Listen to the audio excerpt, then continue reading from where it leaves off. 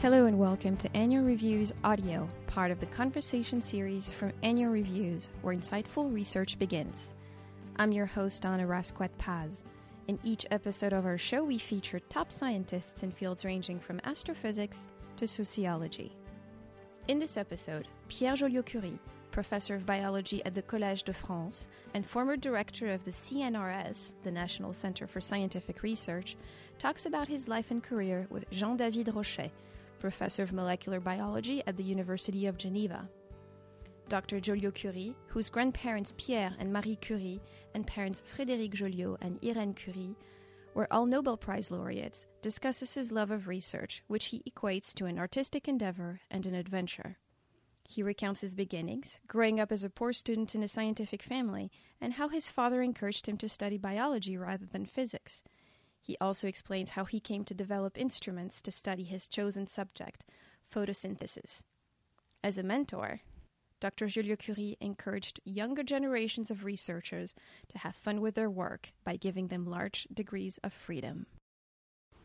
My name is Jean-David Rochet. I'm a professor at the University of Geneva in the departments of molecular biology and plant biology. And today it's my great privilege to interview Pierre Joliot, who has been a key figure in the field of photosynthesis during the last 50, 60 years.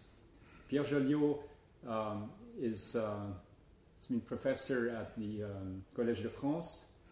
He has received a large number of distinctions, and I'm really looking forward to interview him today. So let's start with the beginning. And of course, one question which arises spontaneously is the rich scientific past of your family. I mean, your grandfather, Pierre Curie, and your grandmother, Marie Curie, won the Nobel Prize in physics and chemistry. I think they actually 3 prizes for 2 persons. And then your parents, Frédéric Joliot and Irène Joliot-Curie, also won the Nobel Prize. So, of course, the question is, as a youngster, as a young scientist, did you feel any responsibility, any pressure? Were you intimidated? How did you actually live this period? I have the great luck that I have never any pressure from my parents. For instance, I was a quite poor student in school, and I have practically no pressure and no remarks on my parents, while my sister was the first everywhere, even in sport. I was always below the average, and my parents don't take too much care of this situation.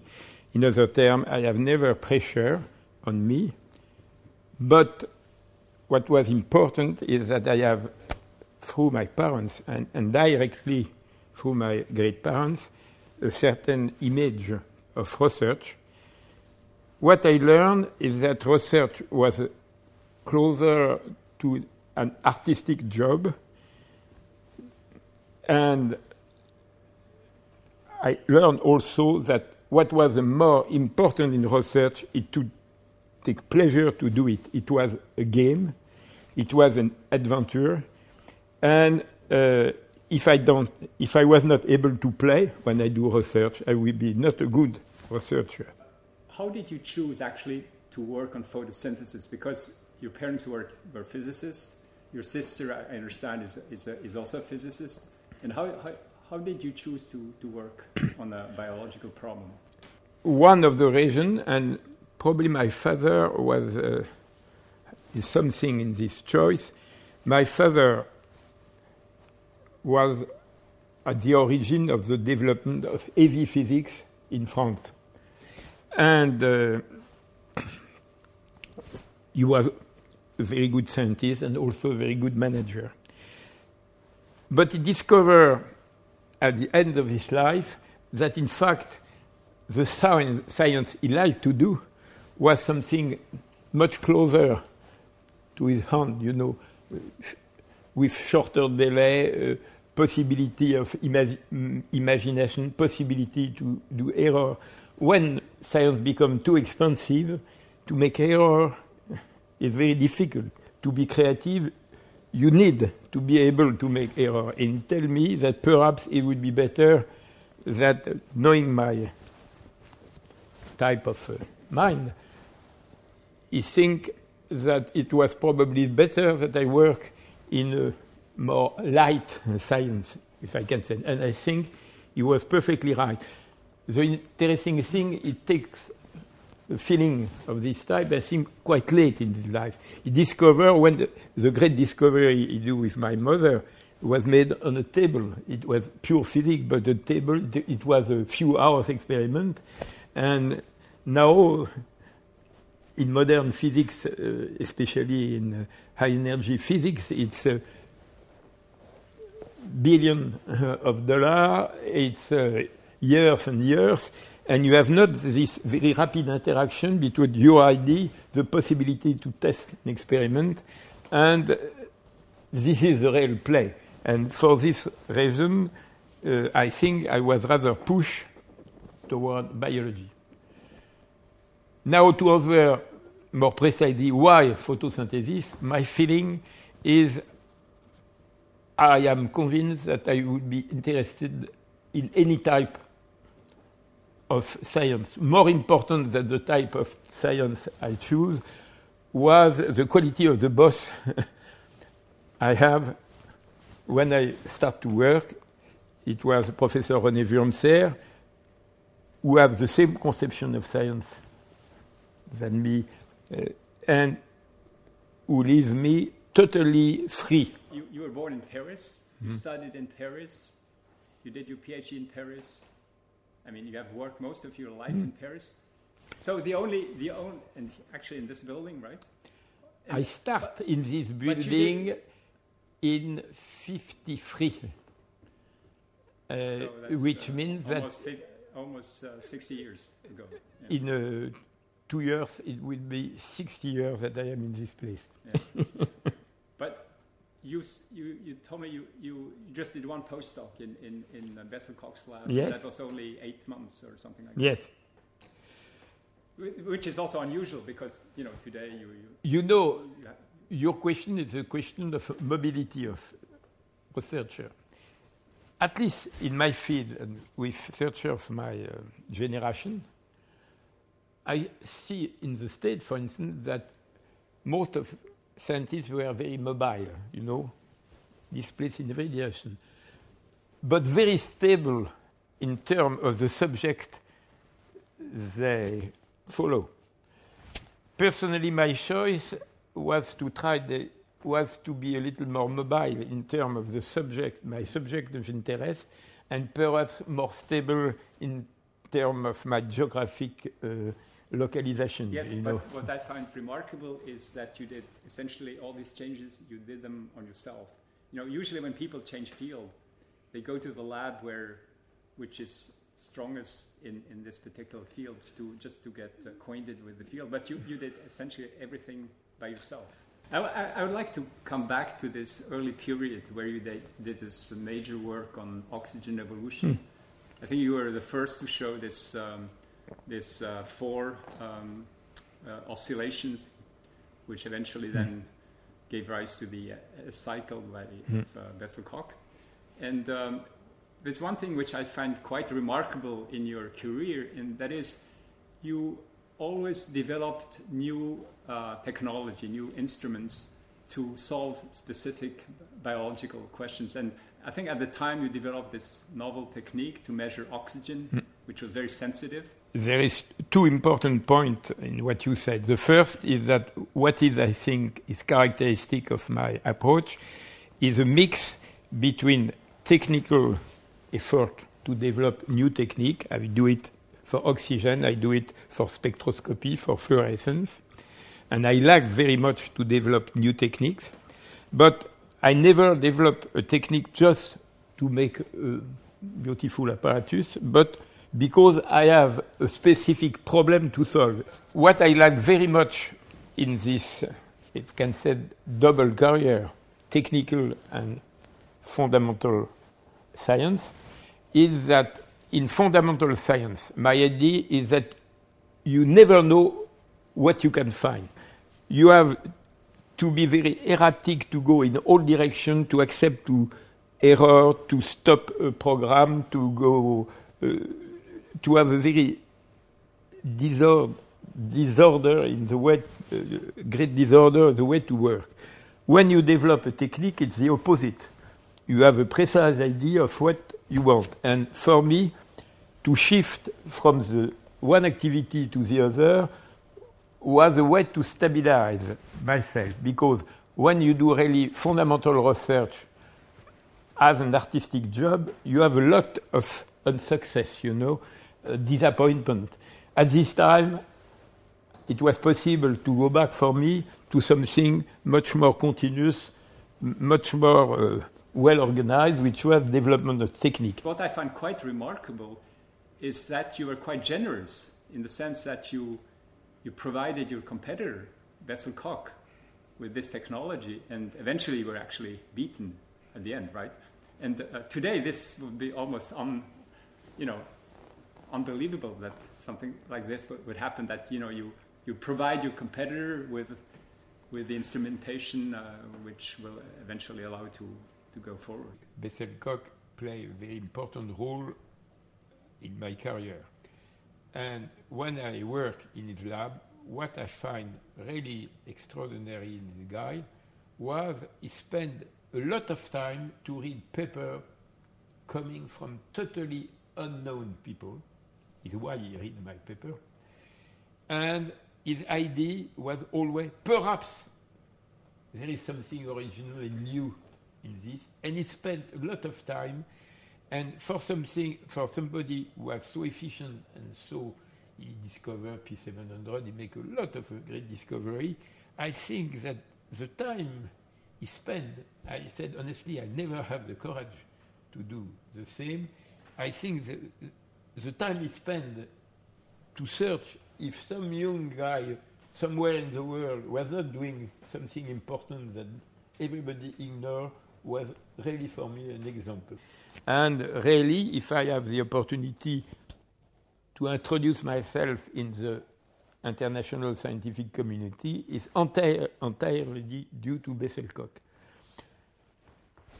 Nevertheless, I learned to Bessel Koch the new technique I have developed. And after having worked with Bessel Koch, we were in competition, but always a competition, a perfectly fair competition. I was the first, I think, to make a quite significant discovery on the problem of oxygen formation in photosynthesis. And finally, the last word, it was Bessel Koch that get the correct answer. And I was a little disappointed that it was not me. But on the other hand, I said, the way that Bessel Koch behaved with me was so important in my scientific development that I think that perhaps it does not make such a bad investment being fair with me. And I think that it was a great advantage, personal advantage for him and for me. What I learned in research was that I do research for fun. Now you do research to win. And I am convinced that in an artistic job, it's not the good way. If a painter or a musician want just to be better than the other one, it's not the way to be really good. He has to be good, which is something completely different. The modern world concentrates too much on the idea that what is important is not what you are really, but if you are better than another one. This leads to competition on the same subject. You have some fashionable subject in which you have a lot, on which we have a lot of laboratory working in competition, and I think it's the worst way to use the money for research, because what is important? Is it so important to know if I beat you from 1 week for a discovery. It's good for my ego or good for your ego, but for the discovery, the discovery will be here. If I discover something new, even not perhaps less important, but that is really new, and I am the only one to find it, I think it's more important. And is the way I think that science could be more efficient. Yes. In this respect, I wish to come back to a book you wrote a few years ago, which is called Research Passionately. And you know, you can read some. I read some extra some parts, and I just would like to read one part of which I particularly liked, and I'll tell it in French. You wrote, une ambition intellectuelle excessive paralyse beaucoup de jeunes chercheurs qui se fixent comme but ultime la ou les découvertes majeures. Ils sont alors condamnés à un sentiment permanent de frustration qui peut les conduire à la stérilité. And I think this is a lesson which I think people should, young people should yes. think about, because I always said what I want to say, that for most of young people and most of people, discovery is the major progress, you know. It's Einstein. The probability that I could be Einstein is really negligible.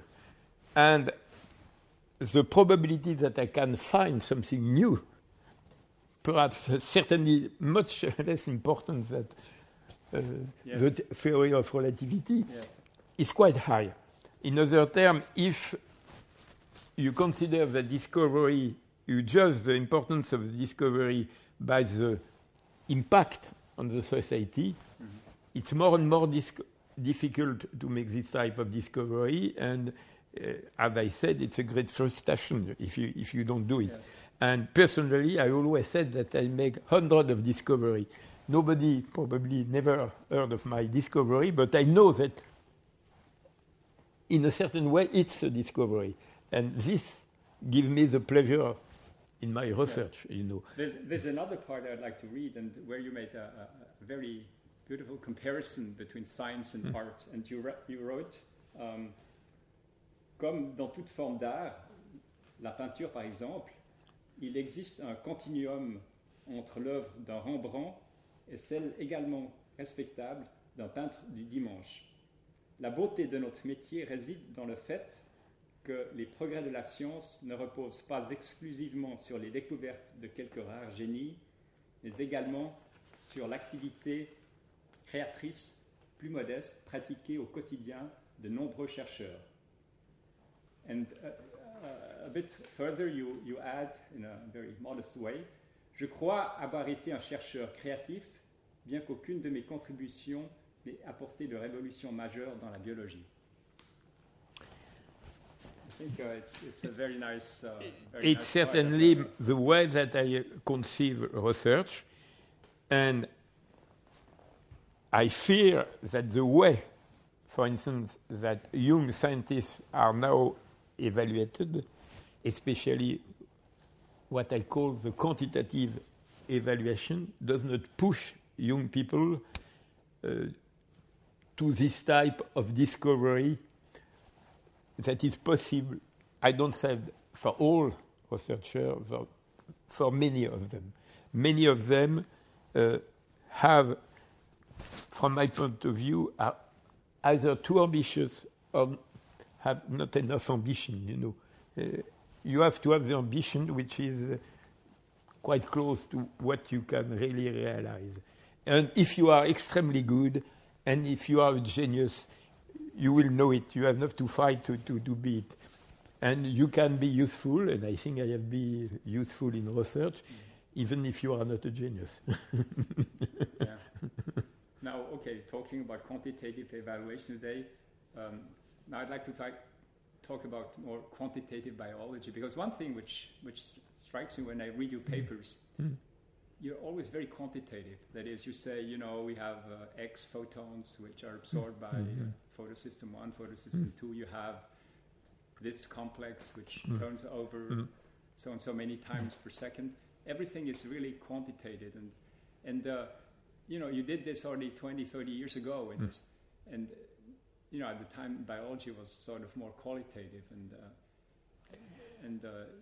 this is, I find this rather striking. You are extremely you always quantitate things. Another aspect which I think is important in your scientific career, I mean, not only were you an exceptional researcher, but you also somehow managed to get together a group of very talented people, and which finally, and today we have, this photosynthesis laboratory, which is now first-class lab in the world.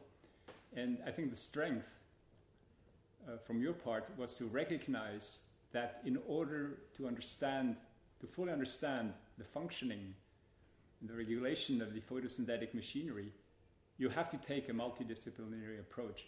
And you somehow manage to attract very creative persons. And the first name, of course, who comes to my mind is Pierre Joliot-Curie, whom I had the pleasure to collaborate with for many years, who's an incredibly creative person.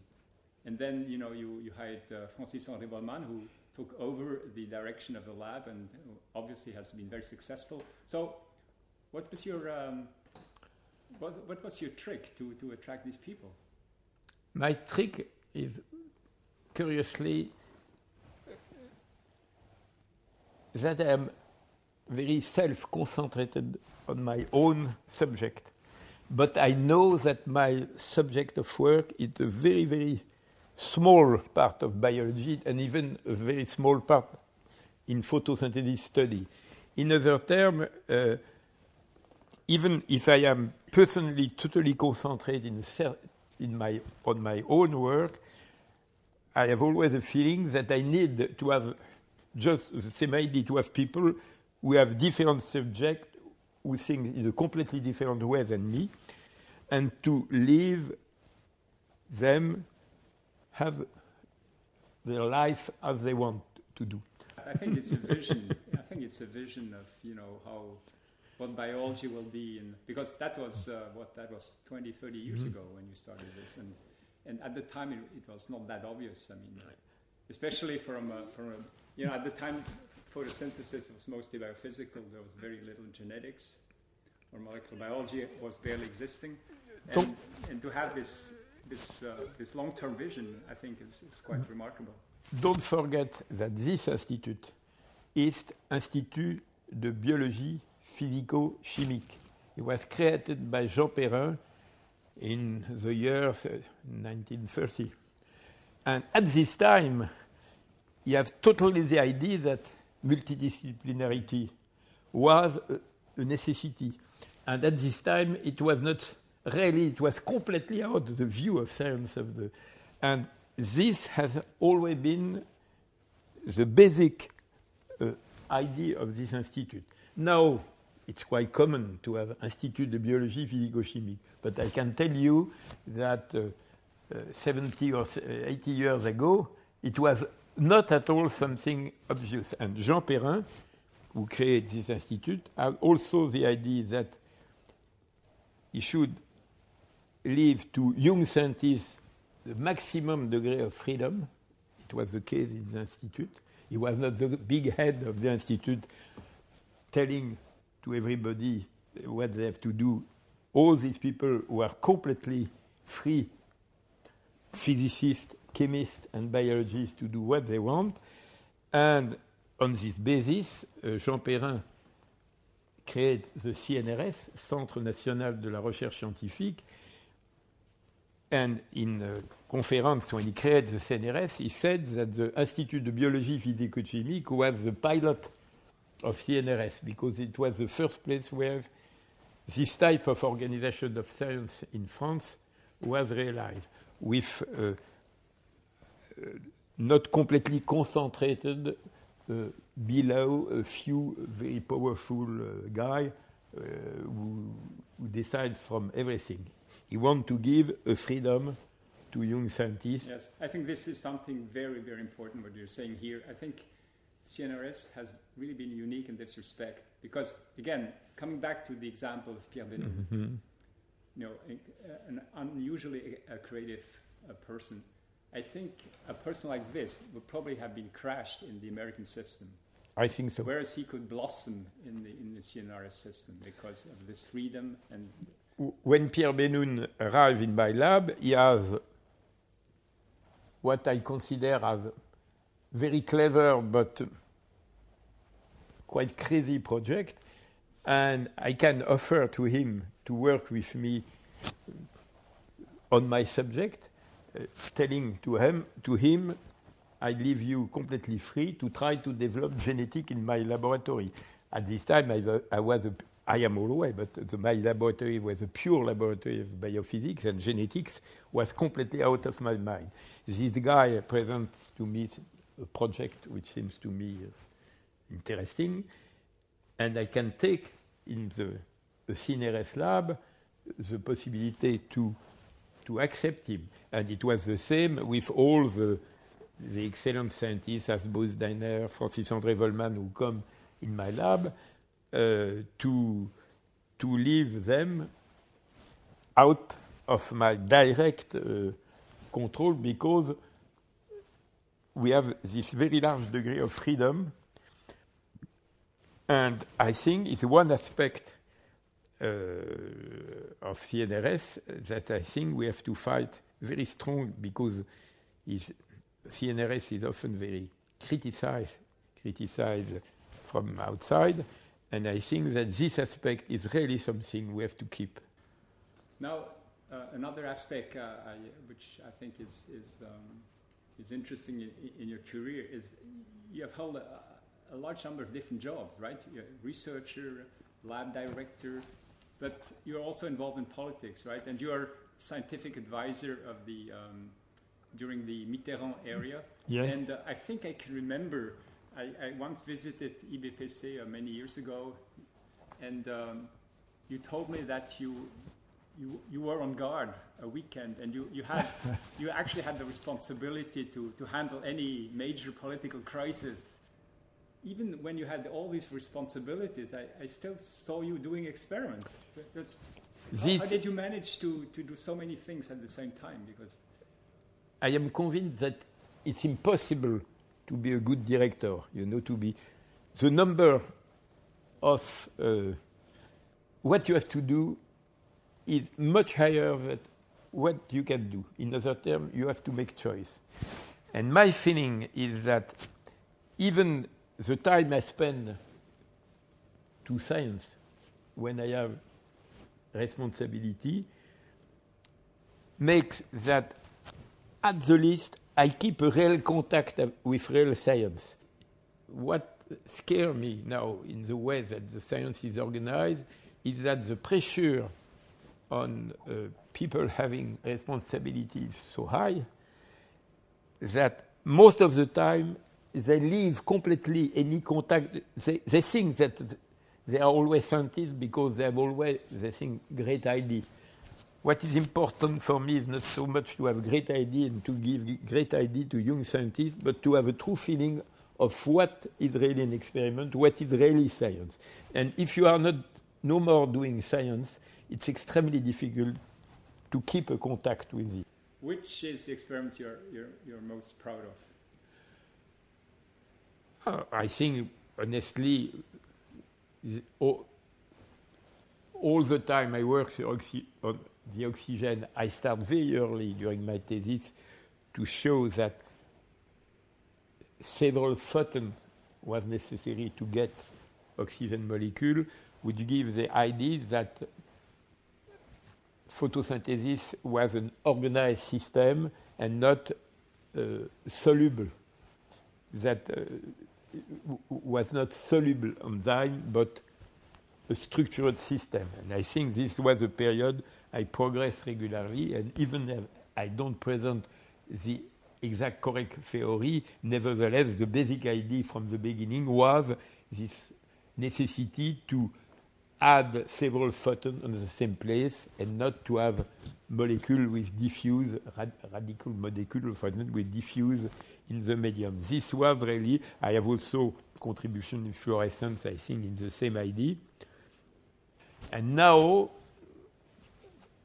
in the last part of my scientific life, I am convinced that what is really interesting in the basic problem of photosynthesis, the hard problem, the hard problem in the molecule, in terms of concepts, for me, is more or less solved. And what for me is important is organization of complex system and regulation, which is a much more subtle problem, and this need a completely different way of thinking, because nothing is clear cut. You know, all the beauty of biology is that it's not order, but it's not disorder. You know, it's something in between order and disorder. It's easy to work on ordered system. We have very good method to work on random system, but to work in the between is extremely difficult, and this for me is biology. Most of people think in terms of structure toward function reasoning, you know. And my approach is to start from the function and to try to come back to the structure, because there is no good way to have direct structural information on the supramolecular organization of life. One thing which also is very striking in your research is that you always have, and most of the time, you have been working on in vivo, right? In which, in the sense that, well, there you're sure that the complex are intact and you don't have, potential artifacts of extraction. This is a very important. And yes. I think one of your major contribution has also been to develop the tools, non-invasive tools to actually monitor how these complexes function. I mean, in terms of kinetics, high resolution, temporal kinetics, and I think this has also been a major contribution to the field. It's true that the basic interest of practically all techniques I have developed is that they can be used not on purified system, but first it was used on chloroplast, which already something very complex, then used on in vivo system. Now I work all the time on leaves, entire leaves, and I think that even when you are interested in the property of a single complex, to have this complex in true physiological environment is something essential. And I see many mistakes that has been made because people want always to work on purified systems which are in a very different environment than the biological environment. But in any case, this is true even when you are interested in the individual complex working in photosynthesis. But if you are interested in regulation or in the general organization of the chloroplast and the interaction between of the chloroplast with the other compartment of the cells, it's obvious in this case you have no choice. You have to work in vivo. But as you said, it's probably for this type of studies that you need the more sophisticated techniques to have access. Non-invasive technique will give you access to in vivo system. Yeah. No, the one thing which also strikes me is that, I mean, you still publish, I would say, almost regularly in journals like PNAS, and in most of the journals, it's just you and one collaborator. So in contrast to when you look at most papers today, you have always teams of 5, 10, or more people, but you manage just by yourself to still make major contribution in the field. And I think this is rather remarkable. I mean, my pleasure is to do myself the experiment. If I can find something interesting, I hope that I will do it up to the time that I have to leave the lab. Now, during these last 60 years, you have lived through this. Last 60 years.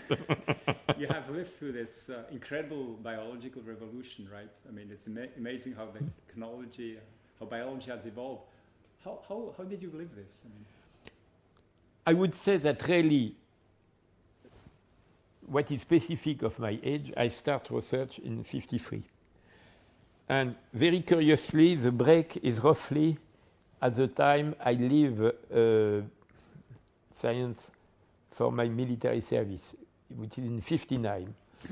To take an example, between all my theses, even the word of membrane was not used in photosynthesis. Nobody knew what was a membrane.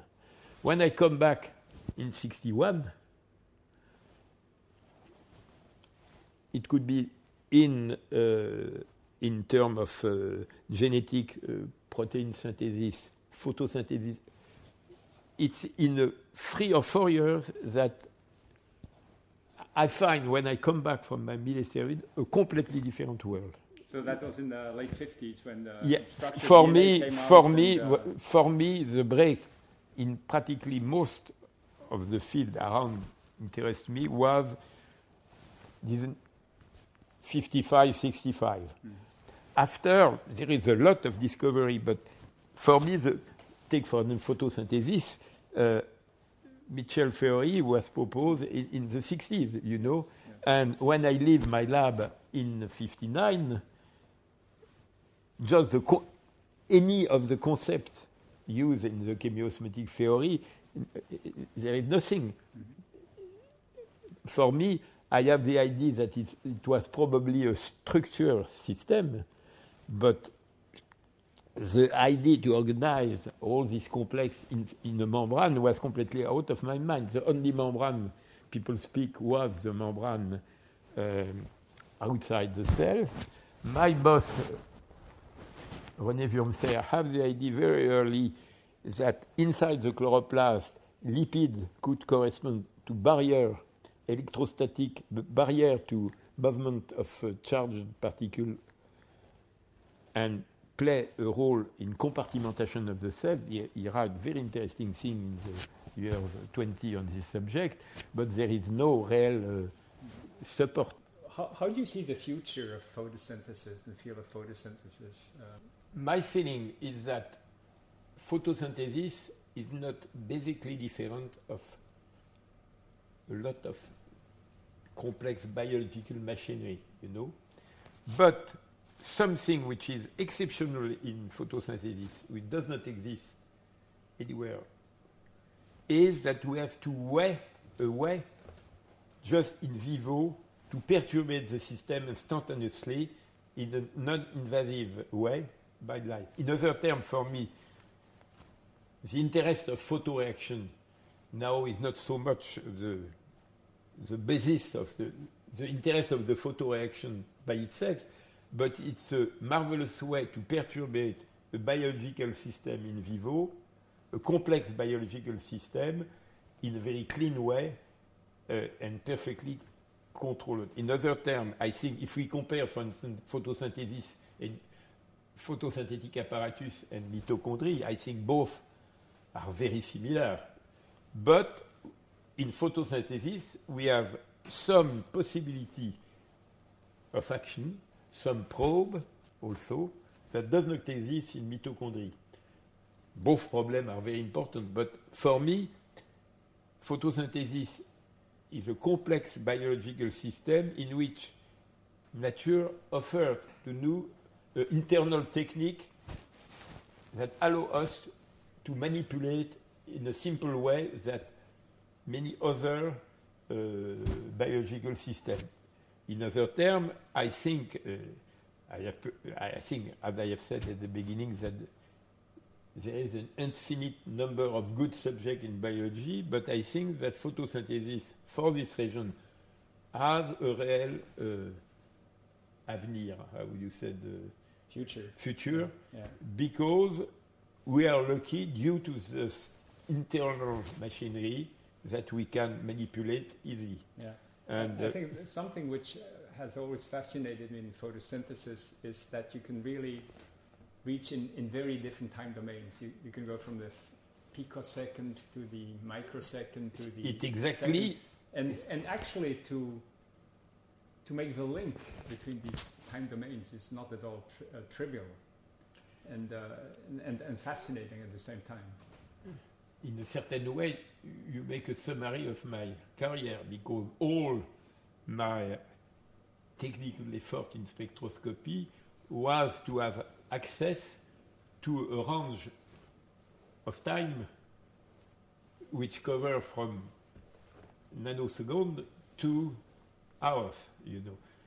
And more I become old, more interested I am interested in slow. You know, all the beginning of my career, I concentrated on the short window. Yes.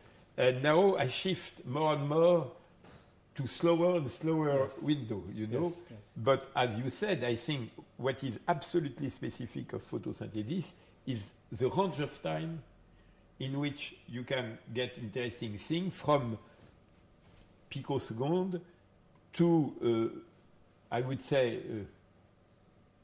few minutes, which is at constant